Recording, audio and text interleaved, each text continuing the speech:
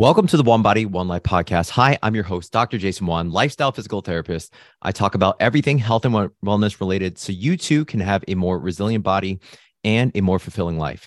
And I'm excited to say we've grown this podcast to over 2,000 views. And for those of you who are regular, thanks for supporting me. I truly appreciate it. And definitely subscribe and follow. But if you could also help me greatly to share some of your favorite episodes on either Facebook, Instagram, or TikTok and tag Flex with Dr. J. That's FLEXWITH, the full word Dr. TOCTORJAY. You would be a pivotal part in growing this channel and inspiring more people to make changes. And today I wanted to share 8 reasons why back pain always comes back. It's like Arnold Schwarzenegger in Terminator, right? It always comes back. And why is that? Why are you not getting the long-term relief that you need?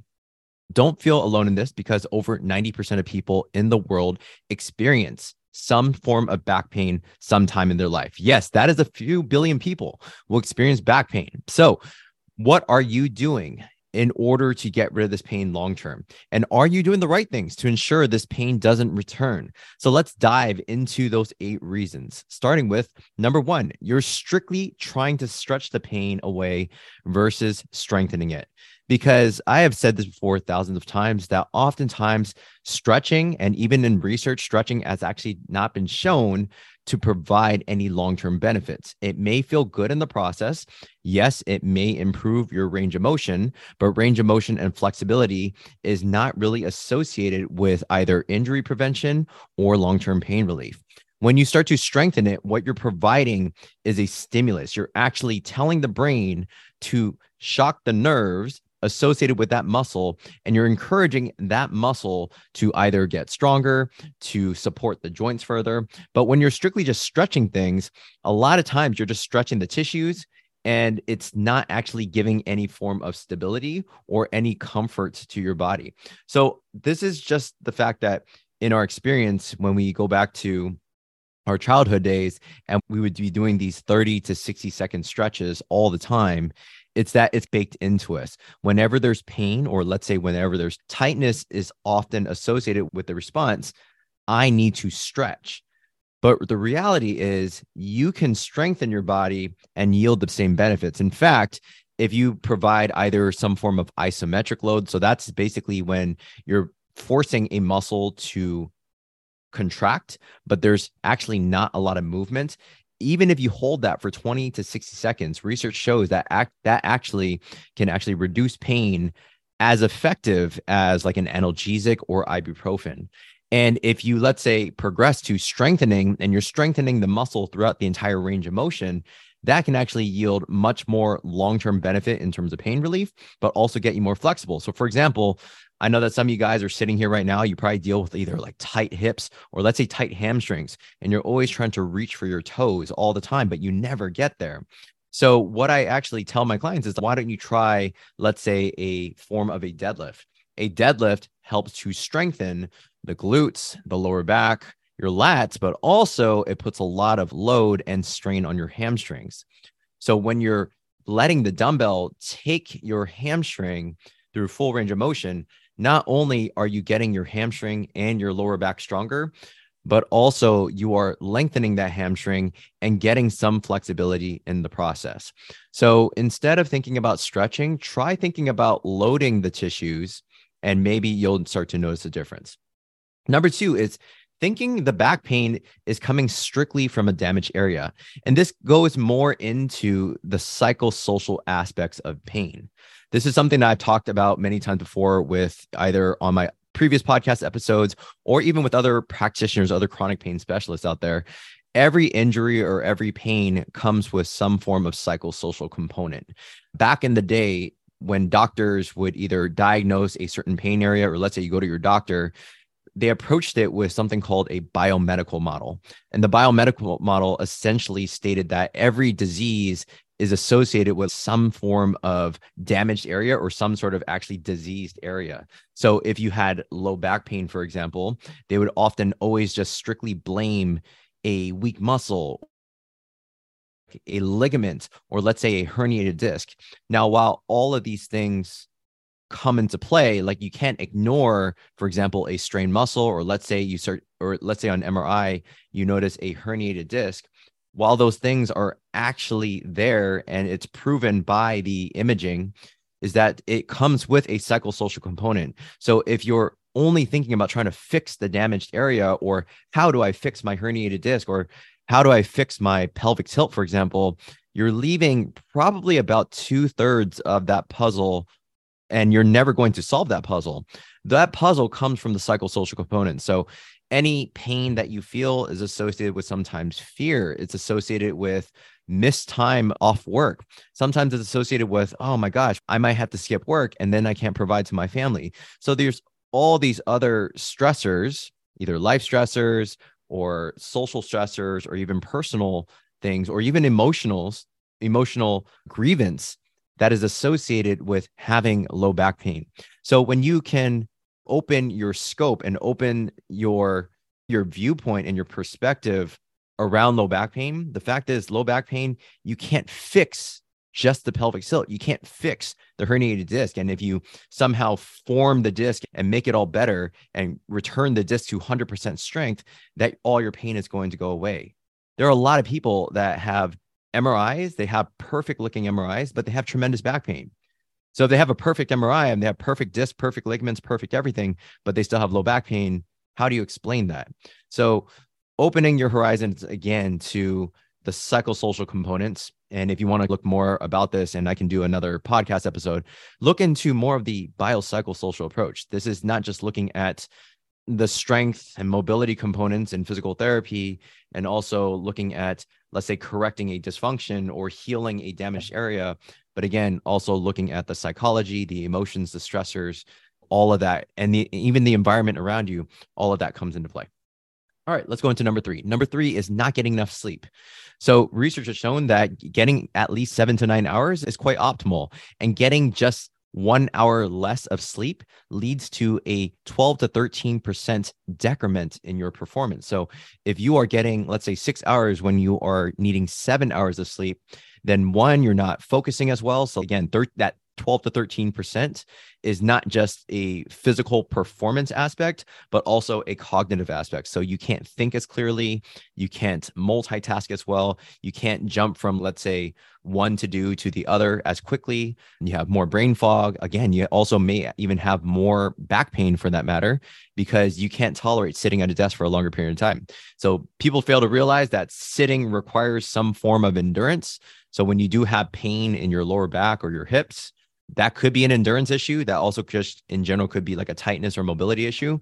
But getting enough sleep allows you to recover. And also, if you are, let's say, getting into the strengthening aspects, like I said in tip number 1, then you are going to need to optimize your sleep further in order to recover from those workouts. So you break down tissues while you're in the gym or while you're doing weights, and you actually recover and regenerate, rebuild those tissues in the kitchen while eating, like eating certain components like protein and carbohydrates, but also you're making that up in your sleep. Okay. So sleep will help you in all aspects of life, right? Sleep, there's a lot of people that say that sleep deprivation actually leads to deoxygenation of the tissues that surround your spine and your lower back. Okay. So let's go dive into number 4, which is simply enough, you're sitting more than you're moving. So I know that people feel that sitting is not the best for them, but let's actually put this into a mathematical thing. If you're thinking about the amount of time that, let's say, you're walking, and let's just jumble up all the walking that you do in a day, it's maybe 1 to 2 hours. Maybe it's less than that, right? Because let's say when you get home and you're tired, then oftentimes you just sit on a couch, right, and watch Netflix. But if you're looking at also how much you're sitting through the day, so let's say you're sitting for at least 6 to 8 hours at work, then you go home, then that's another, let's say, 30 to 60 minutes of sitting at your dinner table. Then you're doing another form of sitting by like sitting at the TV. That's a hell of a lot of sitting, right? And sitting is oftentimes associated with stagnancy. It's associated with less blood flow going into the hips and the lower back. And your lower back and the surrounding areas, it appreciates movement. But just think about, let's say, the amount that you're moving, or let's say you're like, Jay, that's not me. Like I start off my day with a morning routine. Like I do a 10 to 15 morning routine religiously. Again, look at the math. You're doing 10 to 15 minutes just in the morning, but you're sitting for 6 to 8 hours. So what is going to outwin the other? Clearly, it's the sitting. And if your pain, let's say low back pain or hips get tight with sitting, then you need to supply enough movement to alleviate some of the sitting related back pain that you feel. Okay. So that's why I always preach to my clients, especially in the Pain Free Academy, is that movement can't just be forced. You can't just force yourself to say, I'm going to move every hour. Yeah, you can do that. You can set an alarm, and it might be annoying to just set an alarm, go every hour, move. But if you make movement and mobility a habit, a part of your life, then it's going to become a lot more effortless to combat a lot of that sitting that you do. And another way to do this is simply enough, just get a standing desk frame. That way you can interchange between sitting and standing. Usually I stand for at least 4 to 6 hours out of the day. And then for these podcasts that I'm recording, I usually like to be nice and comfortable and sit on a chair. But you get my drift. So sitting more than moving, that is a huge component. And just think about the math. So if you think, oh, I do 20-minute workout here and there, I get in a little bit of run, I do a morning routine. Again, think about what still wins, right? Sitting, the hours of sitting versus the few minutes or even an hour of moving. I think that moving is still not going to win. Okay, let's go into number 5, which is not addressing areas above and below. This is something that I tell my clients all the time, which is called regional interdependence. What that means is if you have, let's say, low back pain, then you can't just do low back exercises. You also can't just do core exercises. While they can help, and those are still exercises that I would promote to my clients and give to them in their program, you still have to address areas above, below, or even adjacent. So that means that you must address, let's say, the obliques or the muscles that attach to your ribs. We know that, and if you didn't know this, your diaphragm actually attaches almost up right above your lower back. It's like the rooftop of your lower back that attaches to your ribs and your lower thoracic spine.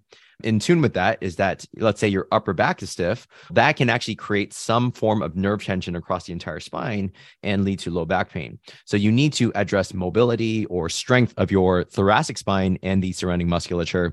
And look at the area below. Your lower back also has your pelvis, your ilium, basically your entire pelvis and the muscles that attach to there, which is also your glutes, your hip flexors. You have plenty of muscles. You have these muscles called your deep rotators that essentially are like the rotator cuff of your hip.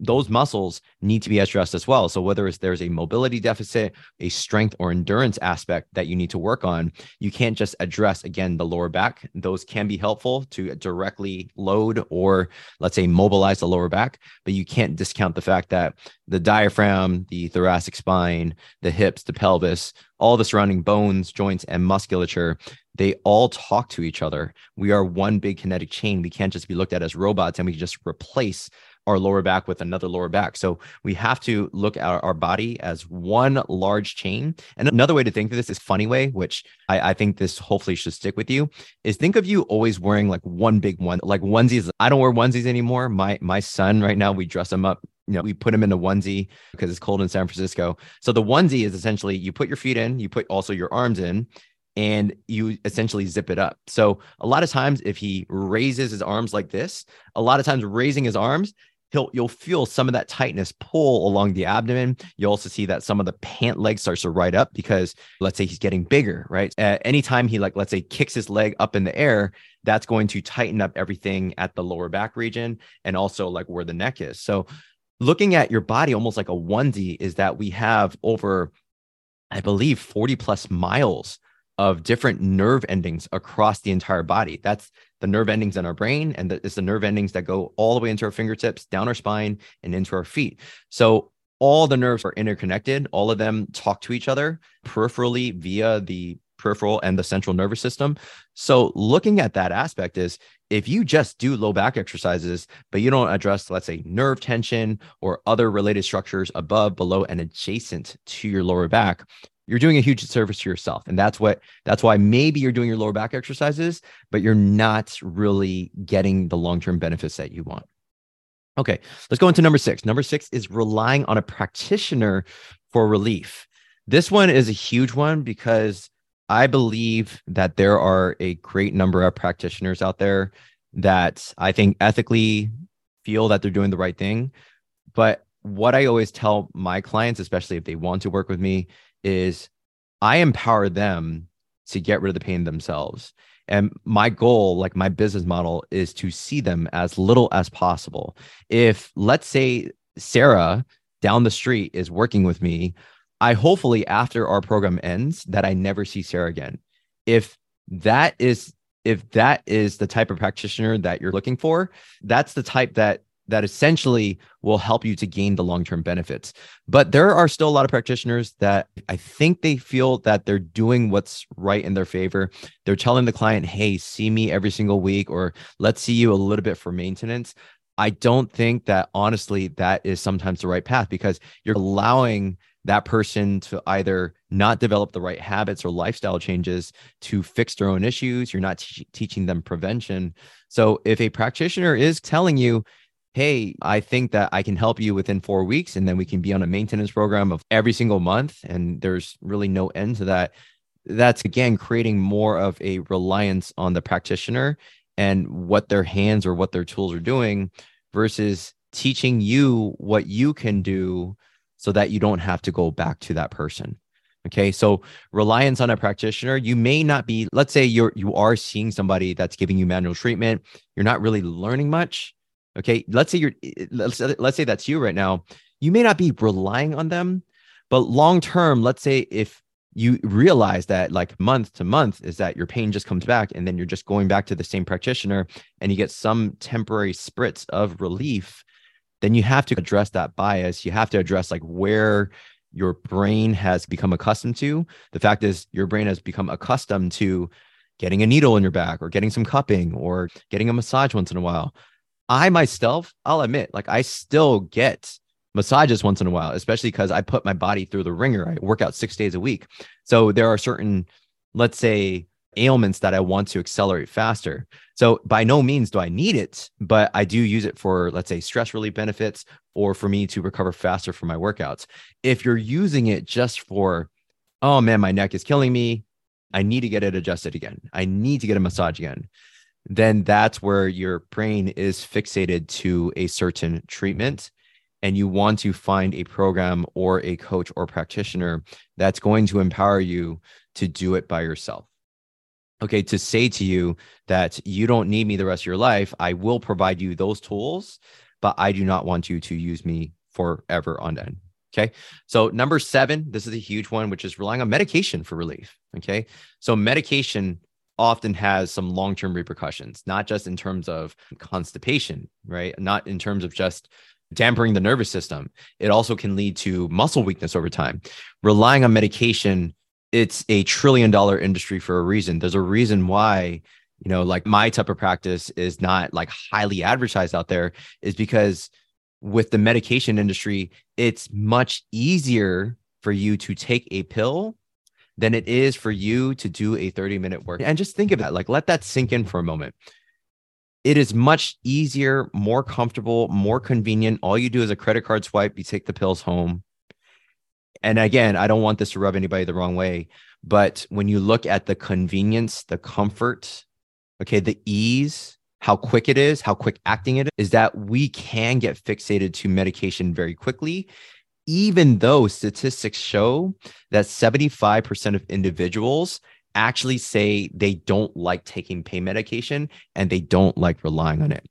So that's 3/4 of people with low back pain or some form of chronic pain that say to themselves or say to me that I don't like to take medication. I'm not a medication type person. Yet they are coming to me with a medication list that they can't, that they have not stopped. They continue to go to Walgreens or CVS for the same exact medication.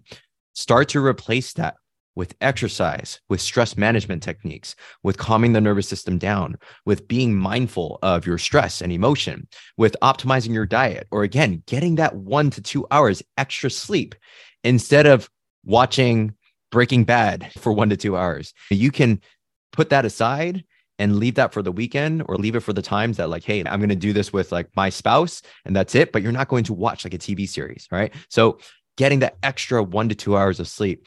optimizing those lifestyle changes is going to allow you to wean off the medication and allow you to do this more holistically. Okay.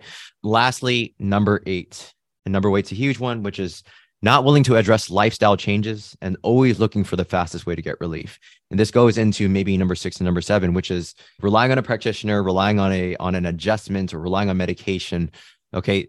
Everything serves a purpose, right? If I have an ankle sprain, I likely will get some form of medication, like get ibuprofen temporarily to reduce that inflammation. Or let's say I got a recent surgery, right? There is a role in massage or some sort of soft tissue mobilization in order to prevent scar tissue formation. So there is benefits to number 6 and 7, which is going to a practitioner or using medication. But I think that it's obviously much harder. It's more challenging to address the lifestyle changes and saying to yourself that probably the fastest, but also the most long-term benefit is likely working hard to address the many aspects of health that we just covered right now. And so the long-term relief will often not be the fastest route. But if the slow route allows you to build consistent habits, consistent changes in your life, and it allows you to have the freedom to just simply rely on yourself to get stronger, get more mobile, to optimize the different aspects of stress, nutrition, sleep, and many things that pride myself in giving my clients those type of tools, then that's really up to you. It's your choice. Your choice can be, I'm always looking for the quickest, fastest relief and then potentially get fixated to it. Or you can say to yourself, I am going to buckle down, level up my ambition, level up the time needed and the effort needed in order to get rid of this pain long term. And that's really up to you. And I've said that before many times again. It's like there's a dichotomy, right? It's a choice. It's a pathway that you want to take. Okay. Lifestyle builders versus quick fix people. Who do you want to be? All right. So that's what I got for you guys today. If you enjoyed this episode, definitely hit that subscribe or follow button. I release new episodes every morning on Wednesdays. And I'd love if you can leave a 5-star rating in your podcast app. It's usually Spotify or Apple, iTunes. So my content will reach more people who could benefit from the tips that I put out. And if there's any feedback about the content I'm putting out, good or bad, or if there's specific things you might want me to cover in future episodes, send me an email to jason@flexwithdrj.com. Also tag me on your favorite social media apps. That way, again, you can share some of these favorite episodes. I reply to all my messages personally. Also, again, if you are interested in getting coaches, making those lifestyle changes, getting rid of pain long-term, we're taking on new clients around the world. All you need to do is click into the description section and you can simply apply for the Pain Free Academy and we'll look at your application. Or you can simply go to go.flexwithdrj.com/apply-extended. And I'll leave that in the description notes as well. That way you can send in an application. You might as well send in that application if you're at all remotely interested. That way, if you have any questions after, you can email me, get on a conversation with me, and then we can find the right plan for you. And I'll leave you always with these last words of advice. We only have one body, one life. Make every action you take be one that makes you a better version of you. Take care.